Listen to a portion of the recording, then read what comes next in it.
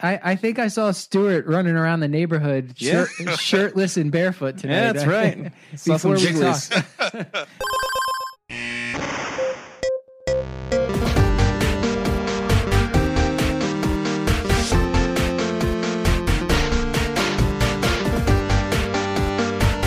Welcome back to the Curbsiders, the internal medicine podcast that uses expert interviews to bring you clinical pearls and practice-changing knowledge. I'm Dr. Matthew Watto, here with co-host Dr. Stuart Brigham and Dr. Paul Williams. What's up, guys? Dr. Watto, how are you? Hey, Dr. Watto. It's good to see you back after a few other episodes that I missed. Yeah, Stuart, conspicuously absent from several recordings. Yeah. We had this thing called a child that was born. Okay, that's semi-valid if you care about kids. I absolutely do. Okay. Did that sound reassuring? Yeah, okay, good. Absolutely.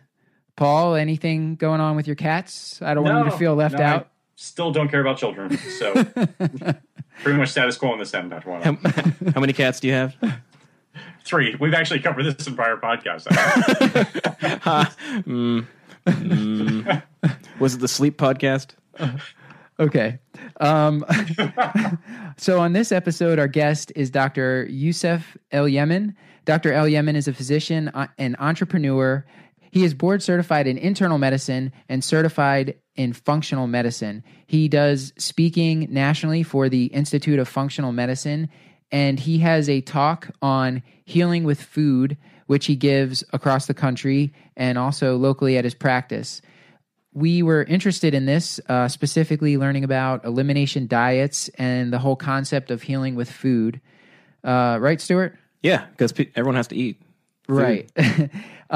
So we get into the logistics of implementing this and also just the various different flavors of elimination diets that are out there and kind of the functional medicine principles that underlie this.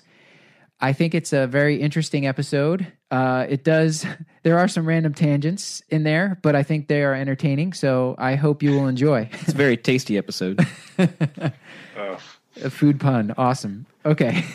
Let's just go to the interview. Okay. Welcome back to the Curbsiders. This is Dr. Matthew Watto here with Stuart Brigham. Hello. And Paul Williams. Hi there. And tonight we are talking with Dr. Elyaman, a functional medicine doctor who you might remember from prior podcasts, and he is back by popular demand to talk to us about the topic of healing with food, elimination diets, and probably all sorts of other cool stuff that I've never heard about before.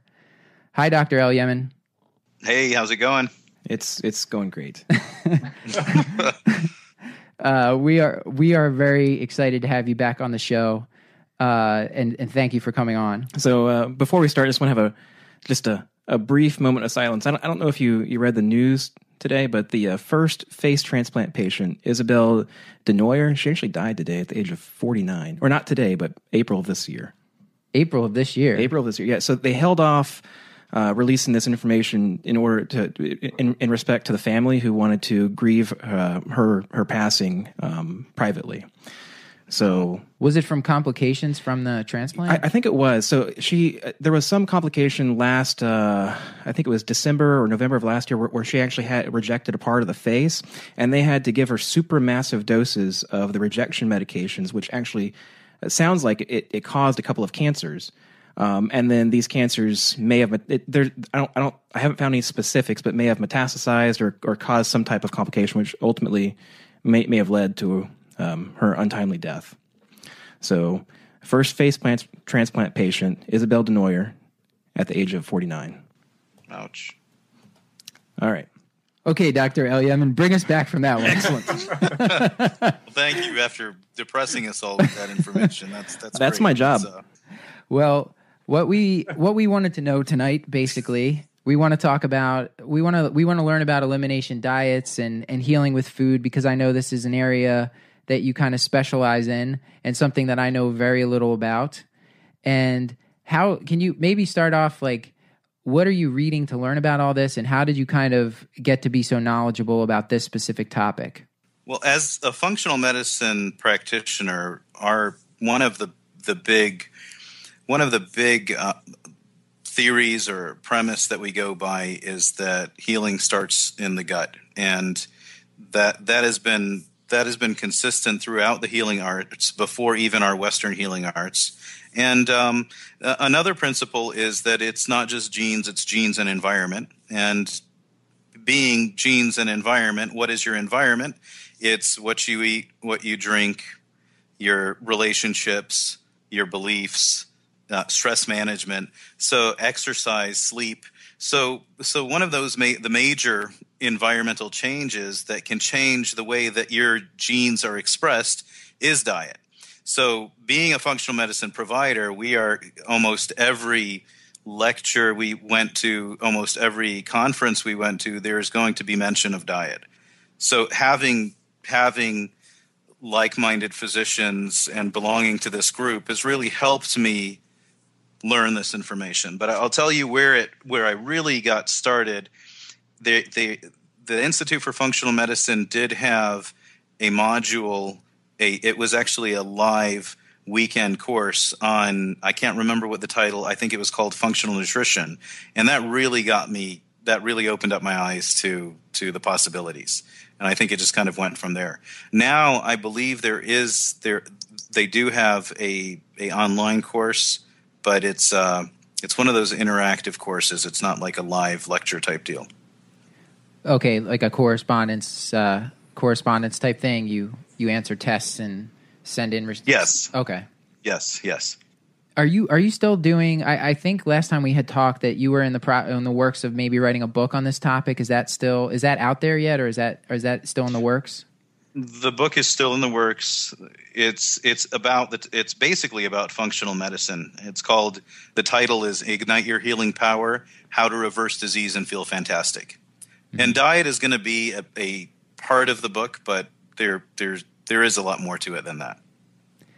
And you kind of gave us just like a little recap of what exactly functional medicine is. So when you see your functional medicine patients, at what point do you start teaching them about diet, and how do you accomplish that in an office visit? Because many of our listeners probably have anywhere from 15 to 30 minutes per patient. Maybe if they're lucky, they have longer than that for a new patient. Yeah, so usually diet is going to be the first thing that you mention. I don't know if you guys know of Dr. Perlmutter.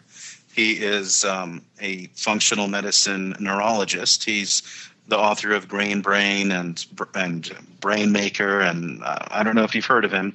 But I remember early on I went to a course of his where he mentioned that he said, I learned more about medicine from my veterinarian than I did actually going to med school and residency. He goes, because when my dog was sick and I took him into the veterinarian, the first thing the veterinarian asked was, what is he eating? And he's thinking, how often do we have patients that come in sick and we don't even ask the question? Mm-hmm. So that was the first part. The second, I don't even know why I went on that tangent, but thank God you guys can cut things out and have fun with that. No, Please okay. make me sound good. No, we're going to leave it all in. So, but from on the question was like, how do you do it in that short amount of time? So usually the first visit is when I'm going to be talking to them about diet. And as you'll see as we go further into this, it doesn't have to be that complicated in the beginning. We give them handouts. We give them homework. And in my practice, I have nutrition specialists that I can have them follow up with in order to encourage the diet. We also do group visits. And I actually give a talk called Functional Nutrition Healing with Food, in which I'll get a group of patients together and we go over the principles of healing with food. And that's you have that built into your week, or is that a monthly thing that you do? It's actually a lecture that I give to it's kind of like a kickstart for them. Okay. And I was just curious. I also have something that I call Detox with Dr. E, where I can talk about a detox later. We go over what we call a functional detox, but we all do it together. So we'll all meet together. We'll go over what the principles of the diet that we're going on are, and then we'll meet weekly for 4 weeks. And we'll share ideas and whatnot. And I think the fact that I partake in it makes it more powerful for them, to where every so often they're asking me, hey, when are we going to do another detox? So you actually do the detox yourself as well? I do. Oh, man. Paul, did you have a question before I ask my next one? I did, just in terms of logistics. So the way you asked the question I thought was interesting. Do you have, quote, functional medicine patients, or do you just use functional medicine with the treatment of all your patients, if that question makes sense? Yeah, I use functional medicine with the treatment of all my patients. I think people seek out my practice because they're looking for functional medicine. But I think some people just show up because we're on their insurance plan. Right. So you see the patients, you start educating them, and let's get into what are some of the basics of this diet. If we wanted to implement this in some of our patients, what are some of the basics for us to be able to teach this? Or if our patients ask us, hey, I heard about this elimination diet or this functional medicine diet, what do you think about it? Just so our listeners can be familiar. So from a functional medicine approach, there are 4 steps to healing with food. The first step is ensuring that they're eating a nutritionally dense diet. The second step is you want to remove bothersome foods.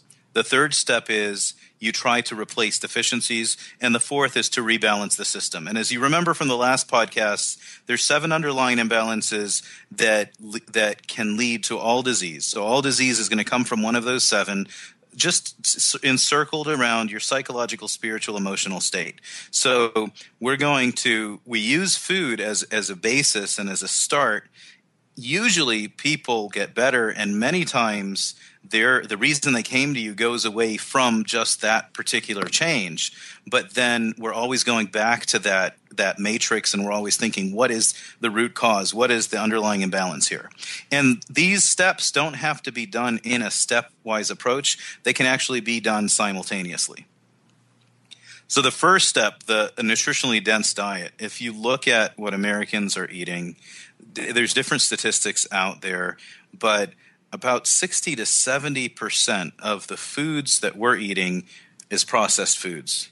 And the problem with these processed foods is they have the calories. So if you're trying to gain weight, they're there. But they don't have the nutritional value that good, wholesome, fresh, natural food has. And that can be problematic for multiple reasons. Right. I think one statistic was saying that plant food was consumed, about 12% of Americans' diet is plant food, 25% of American diet is animal food, and then the rest is 63% is going to be processed foods. You basically, if you can get people off processed foods, I'm sure they'll feel better pretty quickly. Right. So, and let me mention. So we have something called the MSQ. It's a medical symptom questionnaire, and you can get it. I believe you can get it online on the Institute for Functional Medicine's website. But basically, this gives you a whole bunch of questions that patients can answer, and we can come up with a total score. So it's like there's GI symptoms, and there's cardiovascular, and there's allergy symptoms, and you have them fill it out over the last 7 days, or however you can say over the last 3 days or of the last month. How often have you been feeling these things? And they score it, and at the end you come up with a number. And the reason to do that before any type of intervention, especially diet, is because sometimes they may not realize that they're better because they're living with themselves day to day, but because diet affects so many systems. When you can tell them, look, your score went from an 80 to a 40, I think we're on the right track here. It's powerful.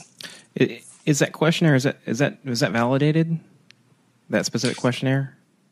It's something. It's not validated. It's used in research. So a lot of times when functional medicine providers will do a research study, they're using the MSQ. Okay. I'm not sure of the validation. Okay. What are some of the symptoms or diseases that you're targeting with with food? Are there specific ones that are kind of low-hanging fruit that we should think about doing this for our patients? There are, I would say, any chronic disease.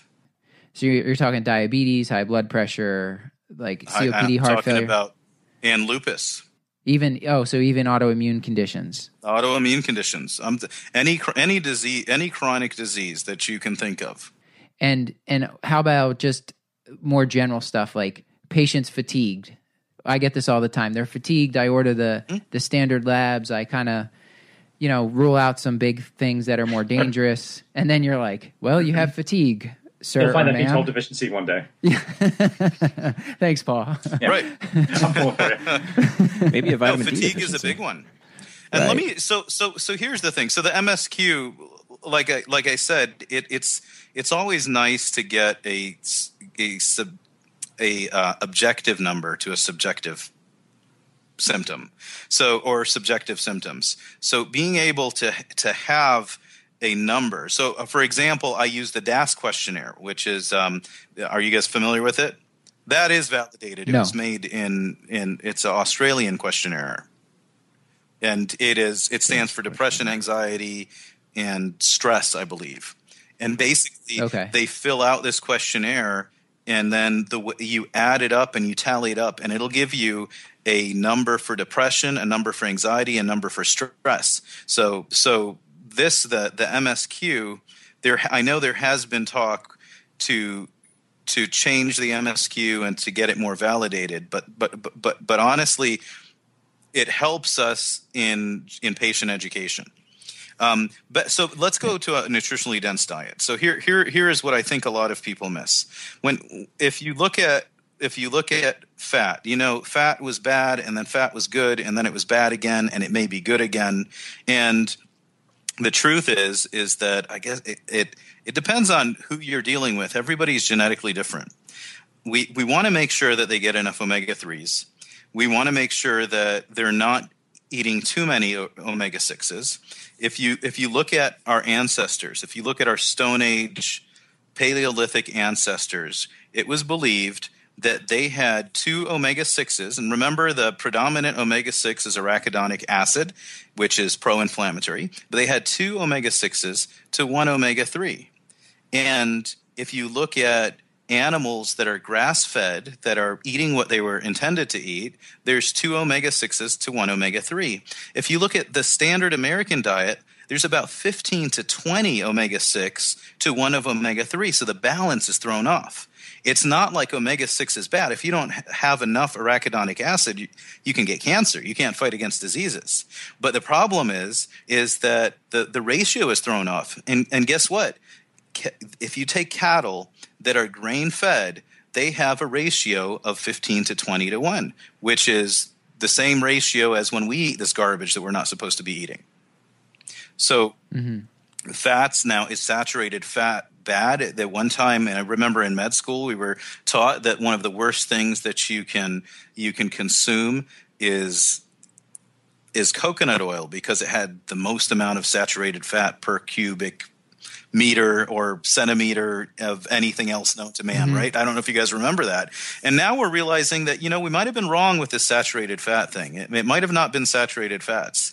And we're realizing that the big problem are the trans fats, are the fats that have been hydrolyzed or hydrogenated. They add hydrogen to it to change the composition, to make it not go rancid, to make it not liquid at room temperature.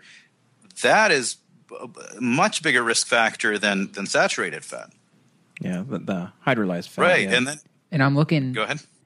Oh, I was going to say, I have the Elimination Diet food plan from the Functional Medicine website up there, and it looks like you have, I think some of this stuff is out in the public now, avocado, olives, those are better oils to eat. I don't think as many people know about coconut oil, but that coconut water is kind of a more popular drink these days, I think, for people with hangovers. Not that I hang out with people that get hangovers, but I've seen that used.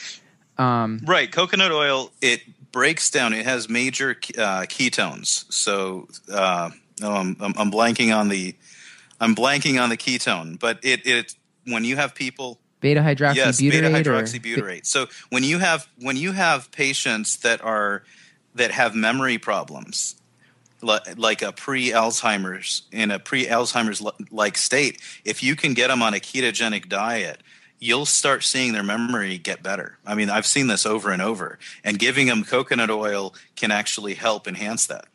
Yeah, that's one of the podcasts I routinely listen to has had a lot of the researchers on for this the Tim Ferriss show. He talks. He's very into this ketogenic diet thing, and I think that came from J.J. Abrams' son had refractory epilepsy, and then he kind of has helped to publicize the fact that the ketogenic diet is actually pretty effective for that. And then they've sort of adapted it to other things, kind of like it's like calming, or it helps people focus, people think. And I guess some people use it as a performance aid, basically. Right. It turns out one of the names out there for Alzheimer's is diabetes type 3. And when the body has to metabolize sugar for fuel, especially the brain, it can accelerate toxic effects. So if they are having that issue, and if you can move to a more ketogenic fuel, it's a stronger, more efficient fuel, and it doesn't cause the damage that sugar can cause over the years. But the interesting thing is, you guys are familiar with ApoE4, right? Is that the Alzheimer's? Yeah, so they call it the Alzheimer's. So you can have APO2, APO3, or APO4, and you have combinations, one from mom and one from dad. The most common is going to be APO33. So APO33 and APO2 and APO23, that category, they did a study, and what they found is that patients with APO2 and APO3 did much better from a cardiovascular, cardiometabolic point of view if they did a lower carb, higher fat type of diet. But patients that were APO4 and 3-4 and 4-4, they actually did better if they did a lower fat, leaner type of diet. So it turns out that ApoE4, actually ApoE, is needed for cholesterol metabolism, and when cholesterol is being broken down in the brain, it can turn its toxic metabolite can accumulate, which can actually it could play a role in the pathogenesis of Alzheimer's disease. So I think we can recommend these diets, but we also have to look at biomarkers. And at the end of the day, we're trying to practice individualized medicine. So to say that this one diet is great for everybody, no, that's not true. I think we have to help patients become more aware. I think there's some standards that we should set. So like I mentioned, we want to make sure that they're eating healthy fats and stay away from the trans fats. We want to make sure if they're cooking with oils, maybe lightly saute, that you don't want the oils to get too hot, because that can hydrolyze them. Make sure that they have a good protein to carbohydrate ratio. Make sure. So another thing is phytonutrients. So it turns out, and this is where I think most nutritionists are going to just miss it, and most physicians are going to completely just miss the full picture.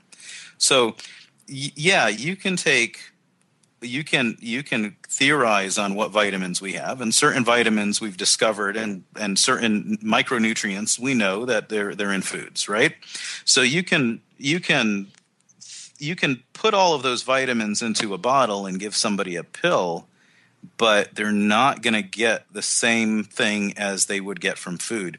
Every color, if you look at your orange foods and your green foods and your blue, purple foods, every one of those colors is a phytonutrient, and these phytonutrients have healing properties. They have anti-cancer properties. They have liver detoxification properties. They're prebiotics. So they have all of these healing properties in them. So what we tell patients is to eat a colorful plate and to eat, you need about 8 servings of fruits and vegetables a day, 2 of fruit and 6 of vegetables. So they cut down on the sugars. Now, here's an interesting thing. There is a phytonutrient called sulforaphane. Have you guys heard of sulforaphane? No. Nope. Sulforaphane was studied at Johns Hopkins for its anti-cancer property. And the interesting thing about sulforaphane, it wakes up your phase 2 detoxification enzymes. So it helps you metabolize toxins and chemicals. And that may be why it has anti-cancer properties. But anyway, so sulforaphane is a phytonutrient. You find it in broccoli. When you take broccoli and you put it in a microwave and you heat it up at these ungodly high temperatures, you kill the phytonutrients. You kill the sulforaphane. You kill the different phytonutrients that are found in these foods. So if you lightly saute them, some foods do better if you lightly saute them. Some foods are better raw. You just kind of have to look them up and figure it out. Mm-hmm. But when you're microwaving, when you're cooking at high temperatures, you're killing phytonutrients, and phytonutrients are really nature's medicines. Right. So now imagine somebody that the only vegetable they do get is they take broccoli, and what do? They put it. They keep it in plastic and they heat it up in the microwave. Right. I mean, plastic is a toxicant. It might not be BPA, but BPA, which was in all our water bottles at one point, which is an it's an immune dysregulator. Well, guess what? Plastics are foreign material, and our body has to try to get rid of them. Yeah. So part of eating a nutritionally dense diet is making sure they're getting all the colors, trying to make sure that they're getting the 5 or 6 different color spectrums, and that they're eating it frequently. So the logistics of this are, I think, part of what's interesting. So one, getting patients to eat vegetables other than just like lettuce and tomato on their McDonald's burger, and that's being cynical. But two is I'm looking at the Elimination diet plan from the Institute of Functional Medicine, and it's kind of saying, okay, if you're going to eat meat, it should be wild game or things that are probably a little more expensive than what some patients can afford. All these organic, grass-fed, free-range, non-GMO. Is there a way to do this on a budget, Paul? There is. Well, yeah. Well, here's the thing. So the Elimination diet is phase 2. Phase 1 is the nutritionally dense diet. So I haven't even gotten into what you're eliminating. So instead of saying don't eat this, don't eat that, don't eat this, I'm saying let's make sure we're eating these things. So let's make sure that you're getting your good fats in. I'm checking omega-3 levels, so I'm gonna push for those ratios, and I'm going to supplement with a good quality omega-3 if need be.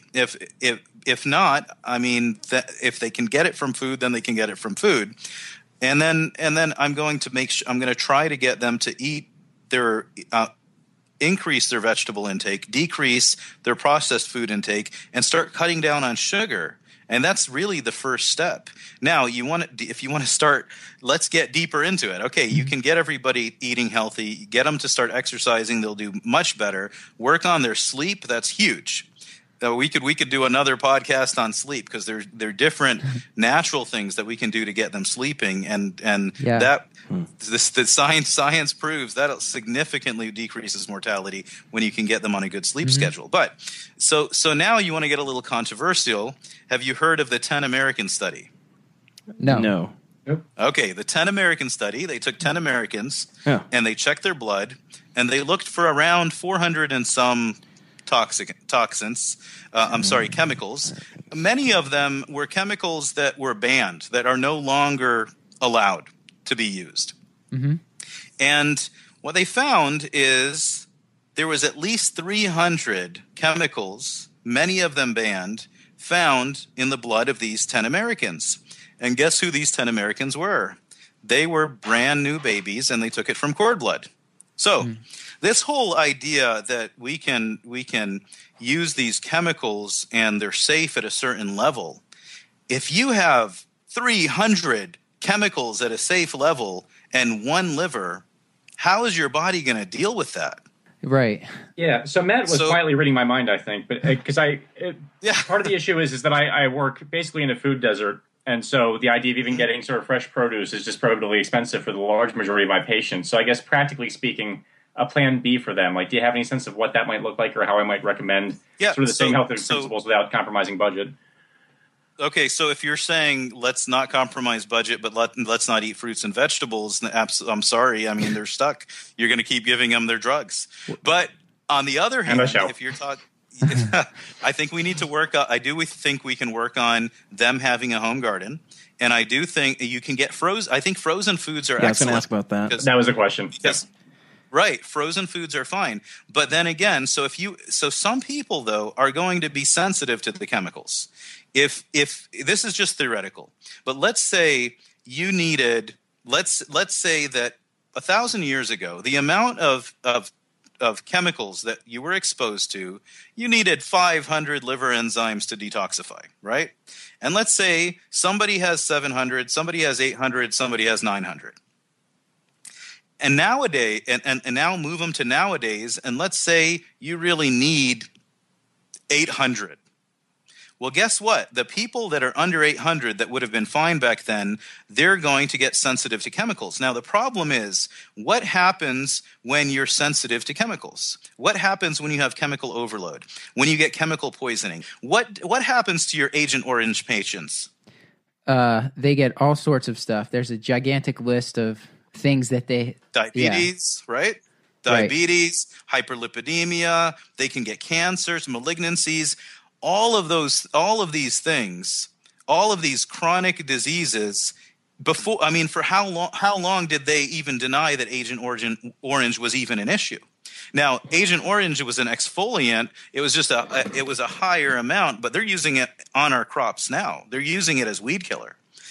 And that's just one of the chemicals. So the challenge is that these chemicals cause chronic disease, and Americans have chronic disease, and it's almost impossible to make that connection unless you can get them to cut the chemicals down.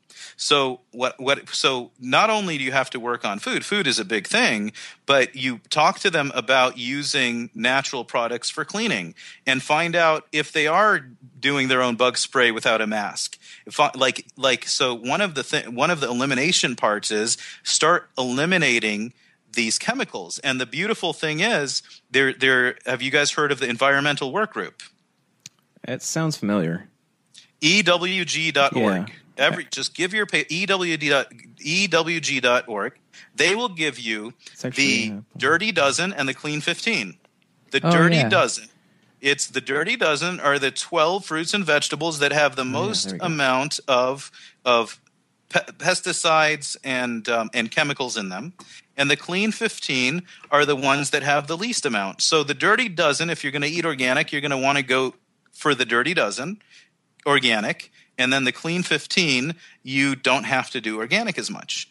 And that's one point. So you can, and I have some patients that when they start eliminating the chemicals, and when they stop spraying the air spray, and they stop using bleach, and they clean their diet, they start feeling better. Now let's talk about genetically modified foods, that big controversy. Sure. Okay, so there's a lot of rumor out there that people that work for Monsanto, the company that makes genetically modified foods, eat organic themselves for themselves and their families. So what are they doing with genetically modified foods?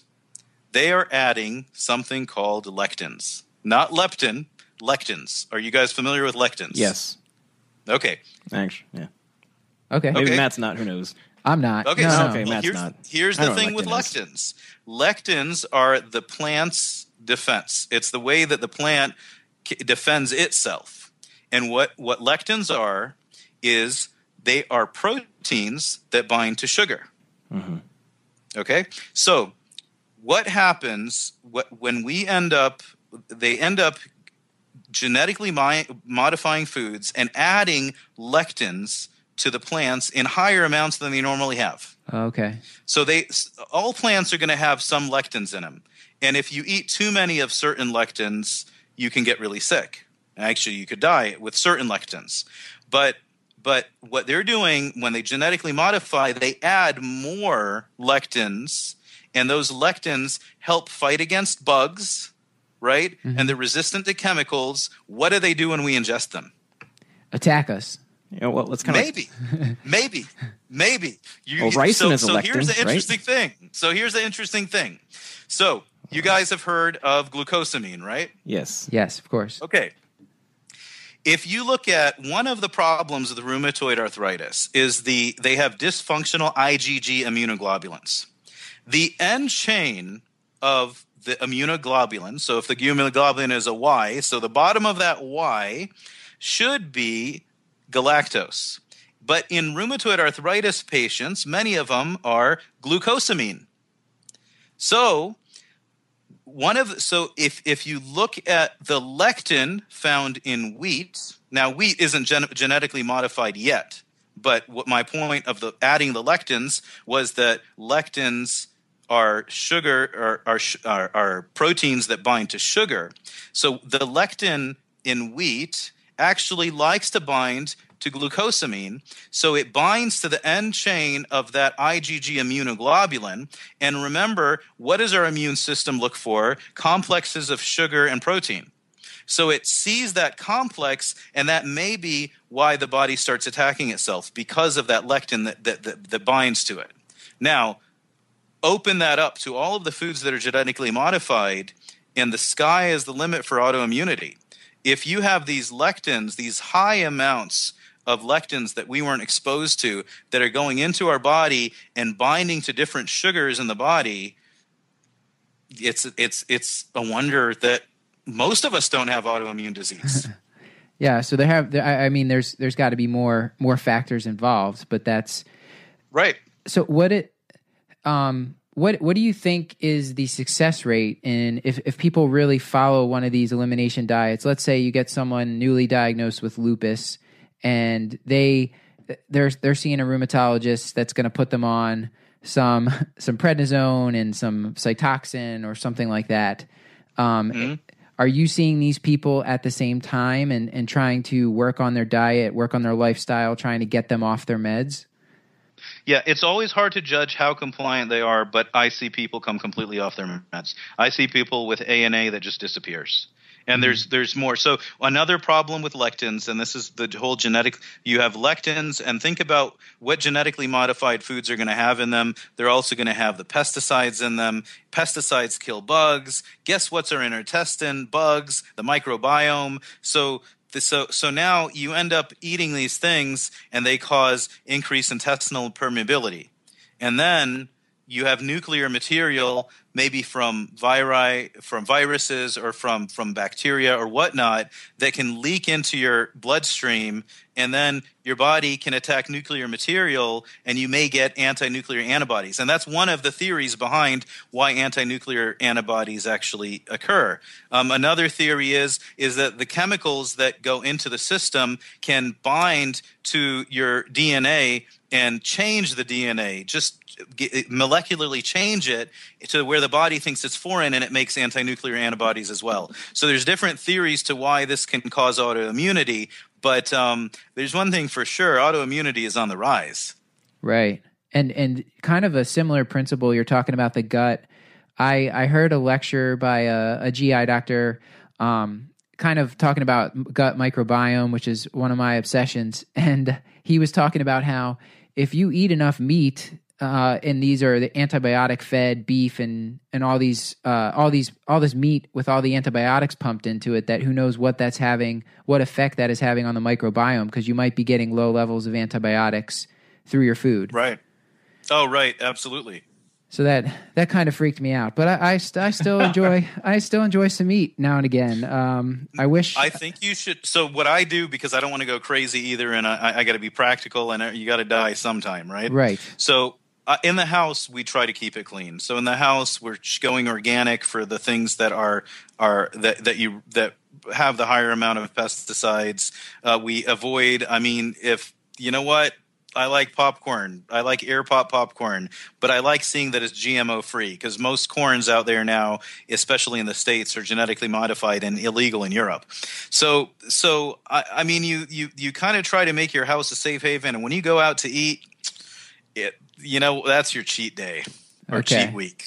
I mean, that's what I do. But obviously we have some patients that are so sensitive that they get autoimmunity, they get these chronic diseases, and they end up just staying away from the food because they realize they make that connection and they feel pretty dang bad. It's easier for us that don't have those that aren't extremely sick on the foods, right? But for them, they usually just stay off it. They're better than I am with it. But that brings us to, so the next step is, okay, so you want a nutritionally dense diet. Are you eating your different phytonutrients? Are you making sure you're not microwaving them or cooking them and killing the benefit? You're trying to stay away from chemicals. You're trying to, so you can, the next step is you can go the Dirty Dozen and Clean 15, go to that list and kind of do what you have to do there. Go more frozen, like you guys were mentioning. What can you do if they're on a budget? And then the next step, you've done all of that. They're eating healthy foods. They're still not well, or they're very motivated or they have autoimmunity. Go on an elimination diet. So there's different types of elimination diets out there. One, you could remove gluten. Now, when I was in med school, or when I was in residency, the diagnosis we ran away from was celiac disease. I didn't want to have anything to do with that because it was such a hard, difficult thing. I didn't want to diagnose them with it, and I didn't even want to think that it existed. And it just keeps creeping up in our literature to where there's the point where I don't know if you guys are familiar with the studies on subclinical celiac causing osteoporosis. So no, are you? Okay, I mean, up to date it. Look on up to date. If you look at one of the causes for osteoporosis is subclinical celiac, where you don't have GI manifestations, but you do have celiac disease, and it manifests as osteoporosis. So the thing is that gluten is a very hard to digest protein, and if you have somebody that's healthy with a healthy microbiome, they probably should be able to take care of, or they should be able to metabolize gluten. Because remember, these proteins are supposed to become amino acids. But once the body breaks them down. But if the body is not healthy, if there's increased intestinal permeability, if there's chemicals, whatever the case is, the microbiome is disrupted. What ends up happening is that this gluten can leak into your system, and it could cause what's called molecular mimicry, where you have an antibody that's going to attack a gluten and turn around and attack your thyroid, or attack gluten and turn around and attack your pancreas. I mean, there was a study in kids with pre-type 1 diabetic. They found that they had anti-islet cell antibodies, and they put them on a gluten-free diet, and the anti-islet cell antibodies went away, and they put them back on gluten, and the anti-islet cell antibodies came right back. So gluten is a major cause of autoimmunity, not because it's just a bad thing to consume, but because some people will disagree and think gluten is of the devil. I think our ancestors ate barley. They had sprouted grains. Nowadays, though, they throw wheat in everything, and soy in everything, and corn in everything, and we just weren't really meant to eat all of these proteins all the time with every single meal.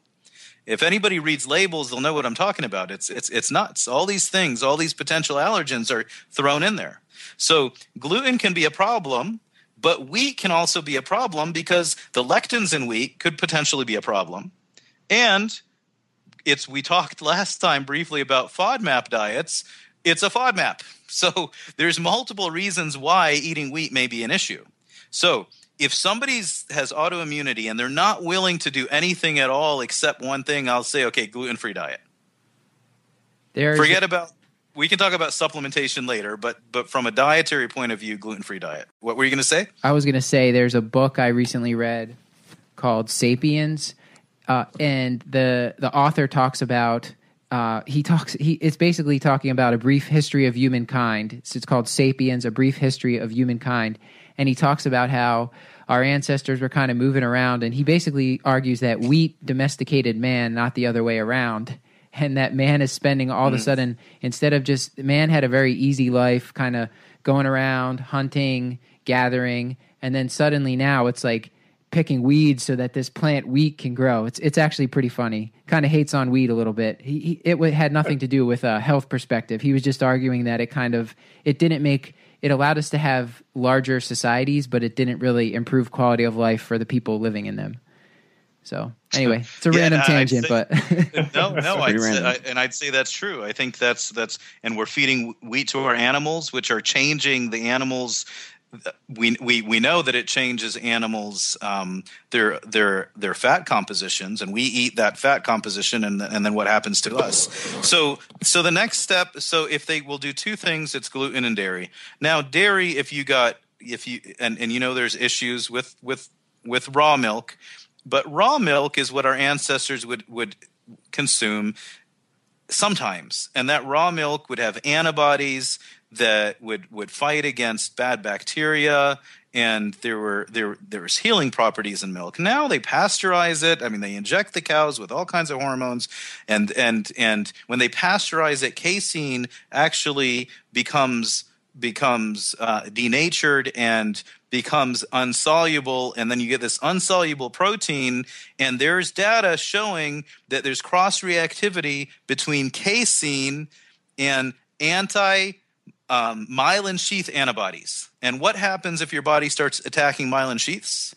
Multiple sclerosis? I don't know. Right, exactly. Yeah, no, that's exactly what happens. Can you say that again, like more? Multiple sclerosis? Oh no! Not in a question, man. Do it as a confident. Yeah, multiple. This is not sclerosis. Jeopardy. Stuart. I have no confidence, sir. I'm sorry. No, okay. So yes, multiple. So if I have somebody with MS, I'm optimizing their vitamin D levels. I'm getting up to 80 or higher. I'm getting them on a good probiotic, and I'm telling them, get the heck off dairy and gluten if you can, but dairy because of that possible cross-reactivity. So anyway, so then we have the comprehensive elimination diet, which is you eliminate the 10 most troublesome foods: gluten, grains, corn, beef and pork, shellfish, soy, oranges, peanuts, refined sugars, dairy products, and eggs.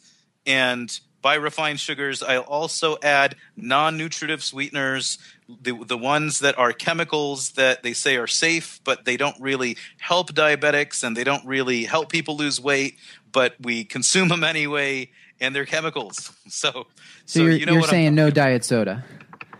I'm saying diet soda is probably not the best thing for you if you're trying to lose weight or if you're trying to be healthy. Yeah, I would agree with that. Let's not mention any names because I don't want to get taken out and sued and all that. I'm noticing coffee, tea, and chocolate on this list. That's that there's haters, man. They can say that. Actually, I guess because caffeine can burn out the adrenal gland, and you're probably looking at the more updated one. And they're trying to eliminate any possible thing that could be causing an issue. Mm-hmm. So some of the allergens are going to be more IgE-mediated allergens. Others are going to be IgG-mediated intolerances. I wouldn't even call them allergens. So it's taking the foods that are harder for us to digest. And peanuts, you want to stay away from that because there could be a mold contamination. So they're saying, all right, let's take away the most bothersome foods. Let's get back to the basics. Eat your fruits, eat your vegetables, eat your healthier meats, and let's do this for a month. See what your symptoms are like, and then reintroduce one food at a time later. And people find out that it's better than any blood test that you can do. People will find out what's bothering them if they do this properly. And what's amazing is it is so rare to have somebody do an elimination diet and a month later not feel better. Like it's almost non-existent. I can think of, I've put so many people on elimination diets. I can only think of maybe 2 cases where they absolutely felt no better. And I don't know if they were BSing me or not. Well, we are going to start Stuart on an elimination diet tomorrow. Please and do. In one month, he's going to tell us how he feels. You know, we should probably start my daughter on it. I was reading, I pulled up an article on ASD and elimination diet, and there was a couple of interesting things on PubMed and the sulforaphane and ASD. There's a couple of ongoing studies. For those who don't know, my daughter has severe autism, and so we're trying to find anything that helps out, but. Be interesting to try it. Yeah, one of the things we're finding with autism, definitely getting on a good quality probiotic, and another thing is the methylfolate. And have you thought of doing? How old is she? She's actually 4. I totally forgot how old she was. You can get a saliva sample and do the 23andMe. Have you done the 23andMe or looked at that? No, we did it for a couple of family members, but we haven't gone down to her yet. Have you looked at methylation with it, or are we just looking at whether you're Neanderthal or not?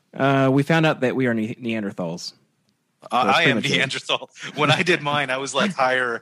I'm like 99 percentile Neanderthal. But if you take those SNPs and you can run them through different programs, I don't know if you knew, you can look at methylation pathways. You can look at your ApoE status. You can it's looking at over 400 SNPs. It's worth way more than where your ancestors are from. Oh, interesting. I did not know that. What's the cost of the 23andMe?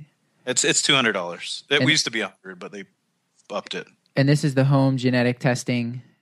It's not the whole genome. It's not the whole genome. That's going to be more in the thousands, but it's going to be about 400 different single nucleotide polymorphisms. So MTHFR, which you need to convert folate to methylfolate. It's checking multiple methionine synthase.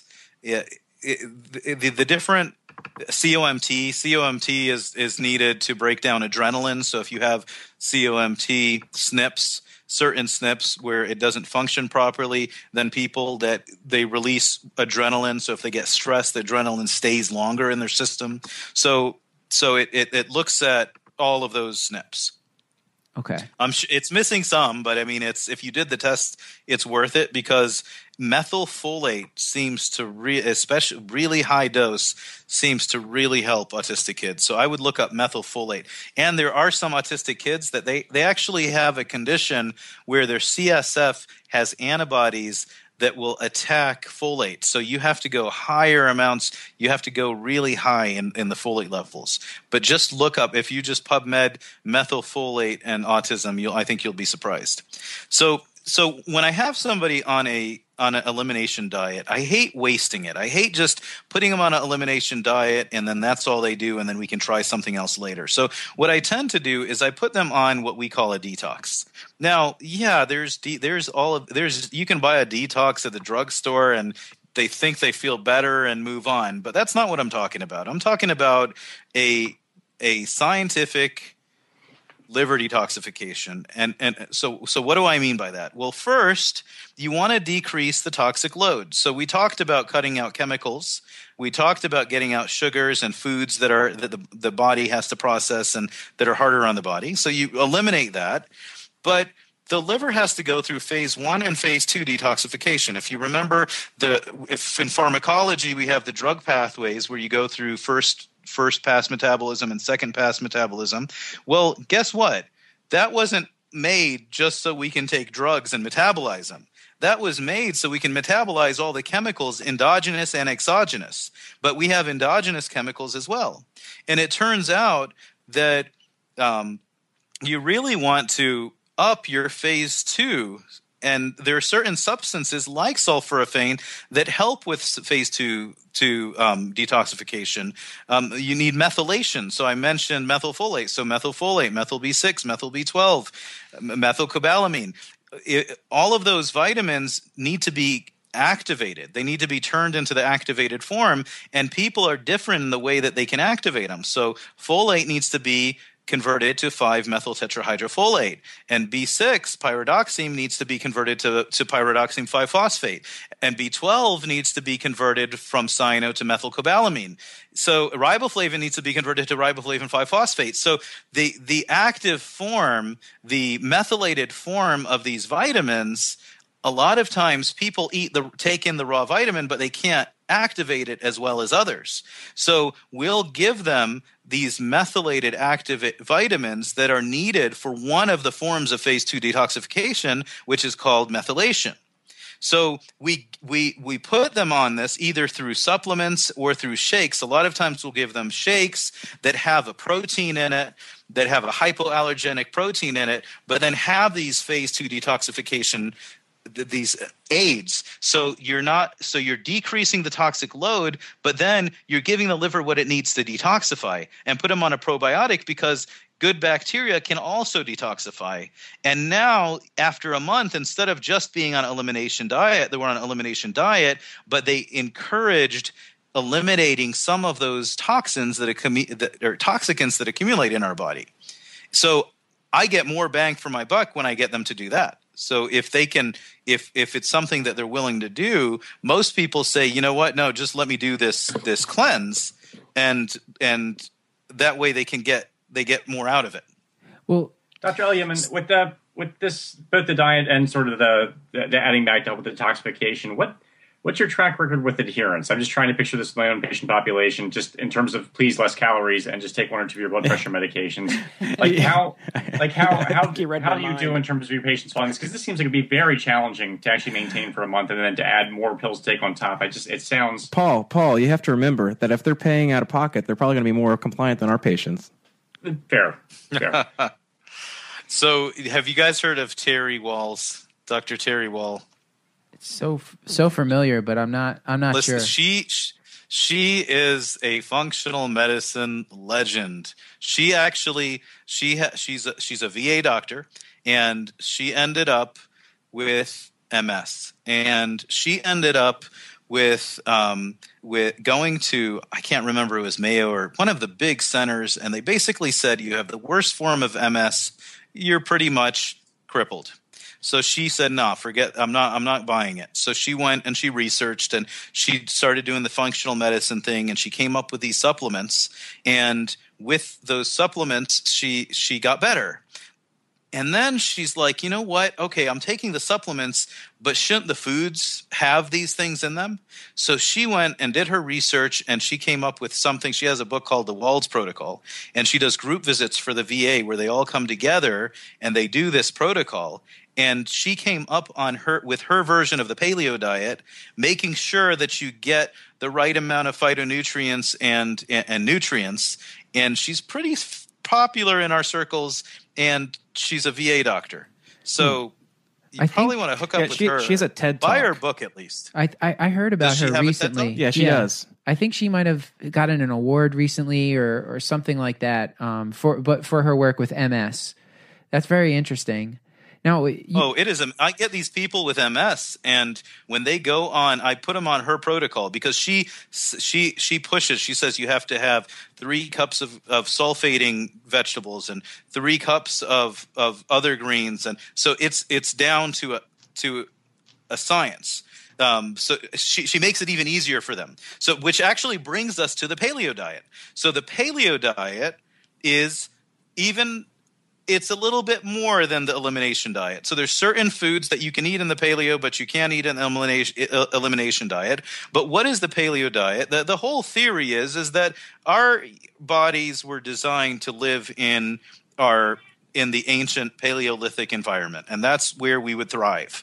So let's take away all the processed crap, and let's avoid, in particular, these lectins that we would not have been eating in a high amount. And remember, the lectin in wheat could be causing rheumatoid arthritis, and glucosamine, because glucosamine is on the end chain of that IgG in a rheumatoid arthritis patient, glucosamine could actually be acting as a lectin sponge, and that might be why patients are getting better. Some patients are getting better with arthritis. They may have a problem with the lectins in wheat. So you take in that glucosamine, and instead of binding to the IgG antibody, it binds to the glucosamine you take orally. So anyway, so that being said, the paleo diet, you're going to avoid dairy, you're going to avoid gluten, you're going to avoid rice, you're going to avoid all grains, you're going to eat your vegetables, your fruits, and your meat, and your nuts and seeds. And when I have somebody that has autoimmunity and the elimination diet doesn't do it, this is the next step. I put them on a paleo diet. And does that include fasting as well? Isn't that part of it? Because it's kind of a hunter-gatherer thing. So there you can. So yeah, if you want to do if you want paleo diet is just the food. If you want the paleo lifestyle, then yes, go earth, run out there barefoot. Because earth has a negative charge, and there's some theory that negative charge is good for us. Then yeah, go ahead. That's why I think I saw Stuart running around the neighborhood shirtless and barefoot tonight. Yeah, that's right. Before we talk. Hey, however, I think Paul and I are very we're kind of stuck on a last question. What's your adherence with these patients? Oh, how successful? Very good. No, I forgot I didn't answer that. That's okay. So it's very successful because you have to look at them and you have to assume that they're going to do it, and you have to tell them that how they did it, and you have to show them.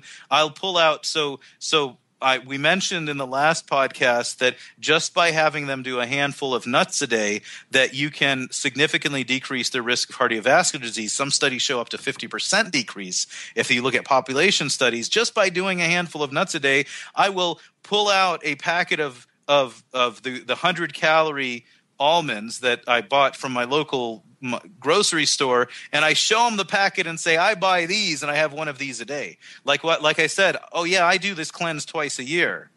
But you have to see where they're at. That's why I said there's multiple options. You could say gluten-free, dairy-free. Okay, you don't want to eliminate anything. Try to eat more of these things. So you assess patient readiness. So when I see that the patient is ready, I go for it. If I don't think the patient is ready, I'm not going to give them a really hard diet like this to do. If the patient is ready, it becomes easy for them. Mm-hmm. And it seems like so crazy for us, but is it really crazy to eat fruits and vegetables and meat? Have an apple and a banana and a piece of chicken and quit whining. Yeah, I keep having this image in my mind of us running around with spears and togas, and maybe not togas, but and having a life expectancy of 30 to 50 years. So that's a myth, man. So the life expectancy of 30 to 50 years is because your buddy would have hit you with that spear. And the other thing is infant mortality. If you look at infant mortality, that's where modern science is amazing. Up to 10% of babies born nowadays need some sort of neonatal resuscitation, right? So let's say you have that you have 50 people, or let's say you have 100 people, and let's say that 20 of them, or let's say 50 let's say they live to 100 years of age, 50 of them live to 100, and 50 of them die at birth. Now your life expectancy is 50 years. Right. It looks like a developing country's growth curve. That's skewed data. Where there's accidents, they're gonna. But we have record of people living over 100 years. I mean, read the Bible, man. They were like thousands of years. 969. Yeah, man. That was that they were running around with spears, and they were smart enough to not stab each other. So if you look up, okay, you guys are Googling everything. Google, I do the same thing. I just can't Google now when I'm talking to you. But go ahead and Google the myth behind the expected life expectancy or Paleolithic life expectancy. It's a bunch of BS. Okay. Well, unless you get speared. Yeah. And nowadays, with the political climate, you may get shot. So back to I hope that answered your question of yes, that I assess patient readiness, and 80% of the time, if I put someone on a diet, they come back and they've done it. That's fantastic. That's better than. But that's because I assess readiness. I ask them, What do you think? Are you willing to do this? How much are you willing to do? How bad do you want this? Are you willing to change your diet? So you ask a couple of questions, and if they say, yeah, I'm going to do it, and they look you in the eye, and you say, I'll see you in a week to see how you're doing, there's a much higher chance than, I know you're not going to do it, or you're probably not going to do it, but it's good for you. That unfortunately begs the follow-up question: what percentage of patients are ready to do it? When you first open this up to them, and they've never heard of functional medicine before, and you start saying, "Hey, we can cure your diabetes and your multiple sclerosis and your brain tumor with diet and changes in very simple things," and they kind of look at you askew. What percentage of those patients? What's the buy-in, I suppose? Well, the first thing is you don't tell them you can cure it, because that could get you in some trouble. So we're not curing, we are balancing. Right. Okay. I'm sorry.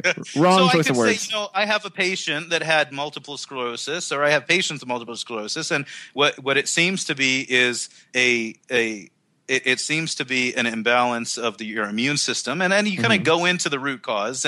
But here's that we're all human, and how successful are they in the beginning? Very successful. But then life kicks in. And then you have to find healthy habits they can continue, even if all they're doing is eating a handful of nuts a day. Or all they're doing is they were eating 2 servings of vegetables, now they're doing 5. Or they stopped microwaving their food. Or they stopped heating up plastic. Humans, some of them, yes, they go on a diet and they stay on it forever. But what ends up happening is they find a happy medium. And I think the majority of patients make some sort of lifestyle changes. Right. Yeah, and probably on reflection, it's a little bit of an easier sell just because you're actually treating and not preventing. So there's actual potential palpable benefits as opposed to theoretic ones, if that makes any kind of sense. That probably sort of helps impact buy-in as well, I would think. Yeah, when you're not this is going to help you in 50 years. You're right. You may not get a stroke now. You're welcome. Try this for a month. You might feel totally better. And you might feel no different, but in 50 years you will. And I wouldn't take somebody that is doing great and tell them you have to go on this diet. Right. What I would tell them, what I believe, I like the 80-20 rule, that, try to get 80% of your food as Paleolithic food.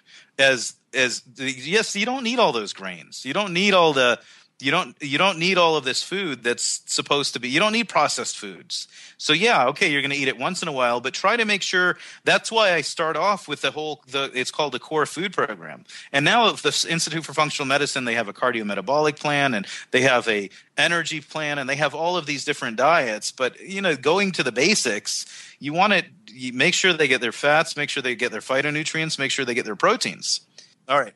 So the next step, they've tried a paleo diet. Like I said, I mentioned I would look up Dr. Wald's protocol, look up her book, and she has a very specific type of paleo diet that I think works really well.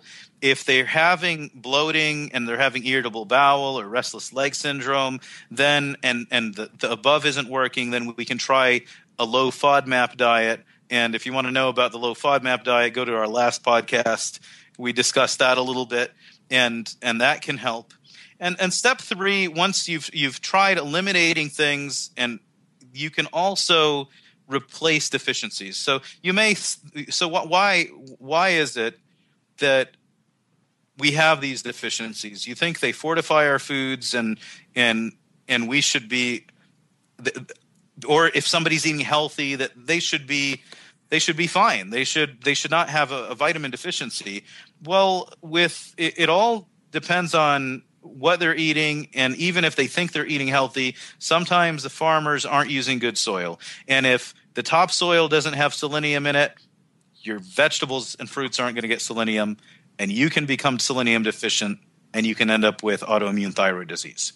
So sometimes we'll fill in the gaps. There are vitamin tests that we can do that check all of your vitamins. The big challenge is the water soluble vitamins. So you can easily do vitamin testing that will look at intracellular levels, and there's different ways of trying to figure out if you're chronically deficient in some of these water soluble vitamins. And if you're there's one statistic that said about 50% of Americans are deficient in one vitamin. So you want to replace the deficiencies, And after that, if they're still not better, or if they still need some work, then we try to rebalance the system. So we try to find out what is their imbalance. Do they have a problem with liver detoxification? Then we talked a little bit about that earlier. Let's give them things to help the liver. Is their problem their energy production and mitochondria? Let's give them things that help detoxify them, and let's give them mitochondrial nutrients. So in a nutshell, that's really how we heal with food. Is there a standard lab panel that our listeners can request, or that our if they're patients, or that they can order if they're physicians, to kind of check their imbalances or deficiencies? Vitamin deficiency. There's SpectraCell Laboratories. They do a white blood cell test, so they actually see if the white blood cell will grow a certain percentage, giving it specific nutrients. So, and that can tell you what your status has been over the last 4 to 6 months. And then there's something called the Nutra-Eval by Genova Diagnostics. And I have no affiliation with either of those companies, but they can also, based on certain biomarkers, they can kind of hint at what the imbalances are.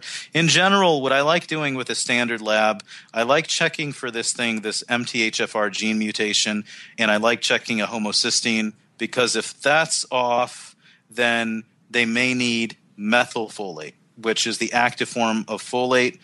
Taking regular folic acid can hurt them. You can check zinc. You can check vitamin D, the 25-OH vitamin D at a regular lab. You can check B12. You can check RBC folate. And if you're looking at magnesium, you can get RBC magnesium. And I think that's a good start either way, to check those vitamins. You have to have some sort of a diagnosis like fatigue and fight with insurance. But I think even if you don't have access to these specialty labs, your regular lab can at least do those things. Right. So just a follow-up, kind of a snarky question. So you leave home and you look in your pocket and, oh gosh darn, you left your stone spear at home. You happen to not have any of your raw carrots or broccoli in your other pocket. The only thing you have is your debit card. And you happen to be, 10, 15 miles from home, and it would take a while to hike back because we're kind of stone agey at this point. And you happen to pass by a bunch of fast food restaurants. What do you pass by? What do you buy? What do you eat? If that's all you have an option for. And that's unfortunately what a lot of our patients... Give me my options, man. Oh. Which restaurant? It is wide open. What would it be? Yeah. Am I in a city where my patients know who I am? Let's say you're in San Antonio, Texas. Let's say Texas. Oh, so San Antonio, Texas. So there's probably 10 fast food restaurants on every corner. So you could pick one. And no Whole Food stores, mind you. There was an interesting study that looked at inflammatory markers.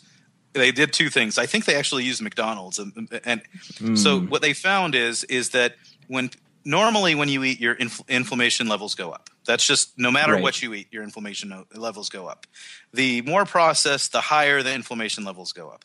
What they found is that if someone ate this fast food versus fast food in a salad, the fast food in a salad increased their inflammation less. But if they had the fast food without the salad, it went up more. So just find a fast food restaurant, maybe throw away the bun, and have a nice salad with it. There you go.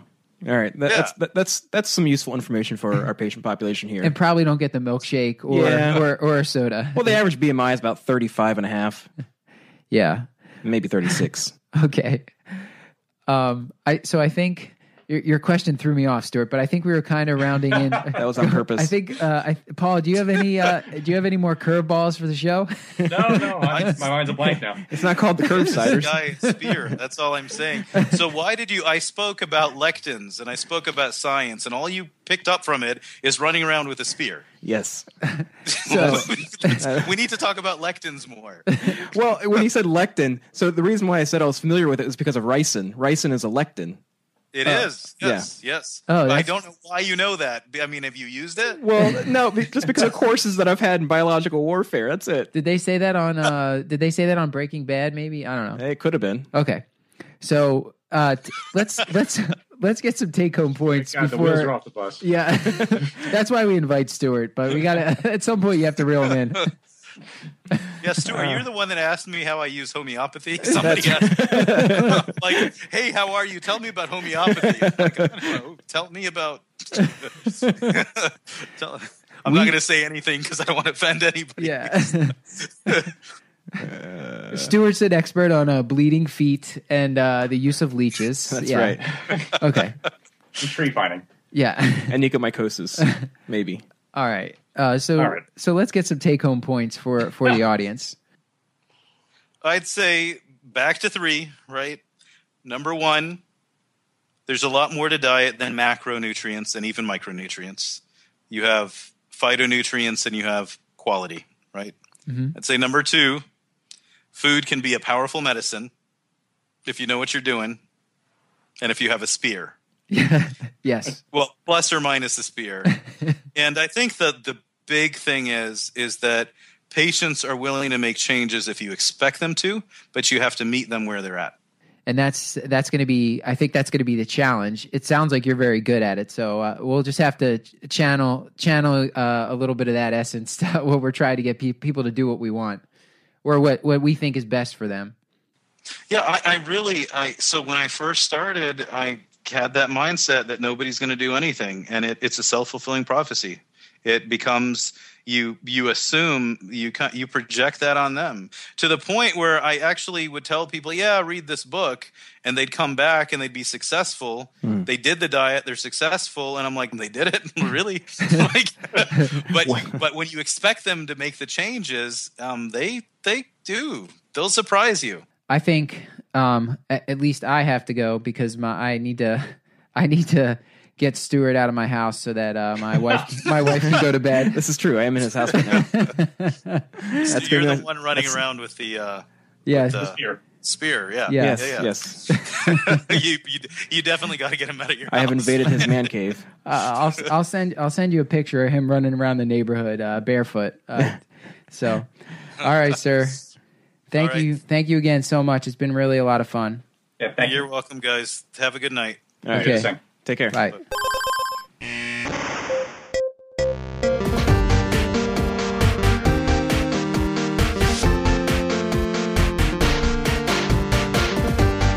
This has been another episode of the Curbsiders, bringing you a little knowledge food for your brain hole. You can find show notes. Very appropriate. You can find show notes along with links to any articles, books, websites, or apps mentioned on the show. Have we even mentioned any books on our website? I mentioned the book Sapiens. Oh, okay. Is that even a medical book? Well, it doesn't matter. It talks about wheat. Okay. We occasionally talk. Okay, fine. Not sometimes books. So articles, websites, or apps. Have we mentioned any apps? Yeah. We have Certain episodes, yeah. Okay. Are you done? You can find articles, books, websites, or apps. Hey, I bought an Omron Medical the blood pressure cuff. Did I tell you about that one? You did. It's. I'm sure it's awesome. It is. The show ran long, and now the outro is running long. On the show at thecurbsiders.com/podcast. Please subscribe to us on iTunes and don't forget to leave us a review. This will help others discover the show. You can contact us on our Facebook page, LinkedIn, Google+, or follow us on Twitter at The Curbsiders. And if you really want to talk to us, you can even send us an email to thecurbsiders@gmail.com. Or you can Google Dr. Matthew Watto's Hot or Not profile. That's another way. Until next time, I've been Matthew Watto. And I am still Stuart Kent Brigham. Hi, this is Paul Williams. Okay, guys, this has been quite enough.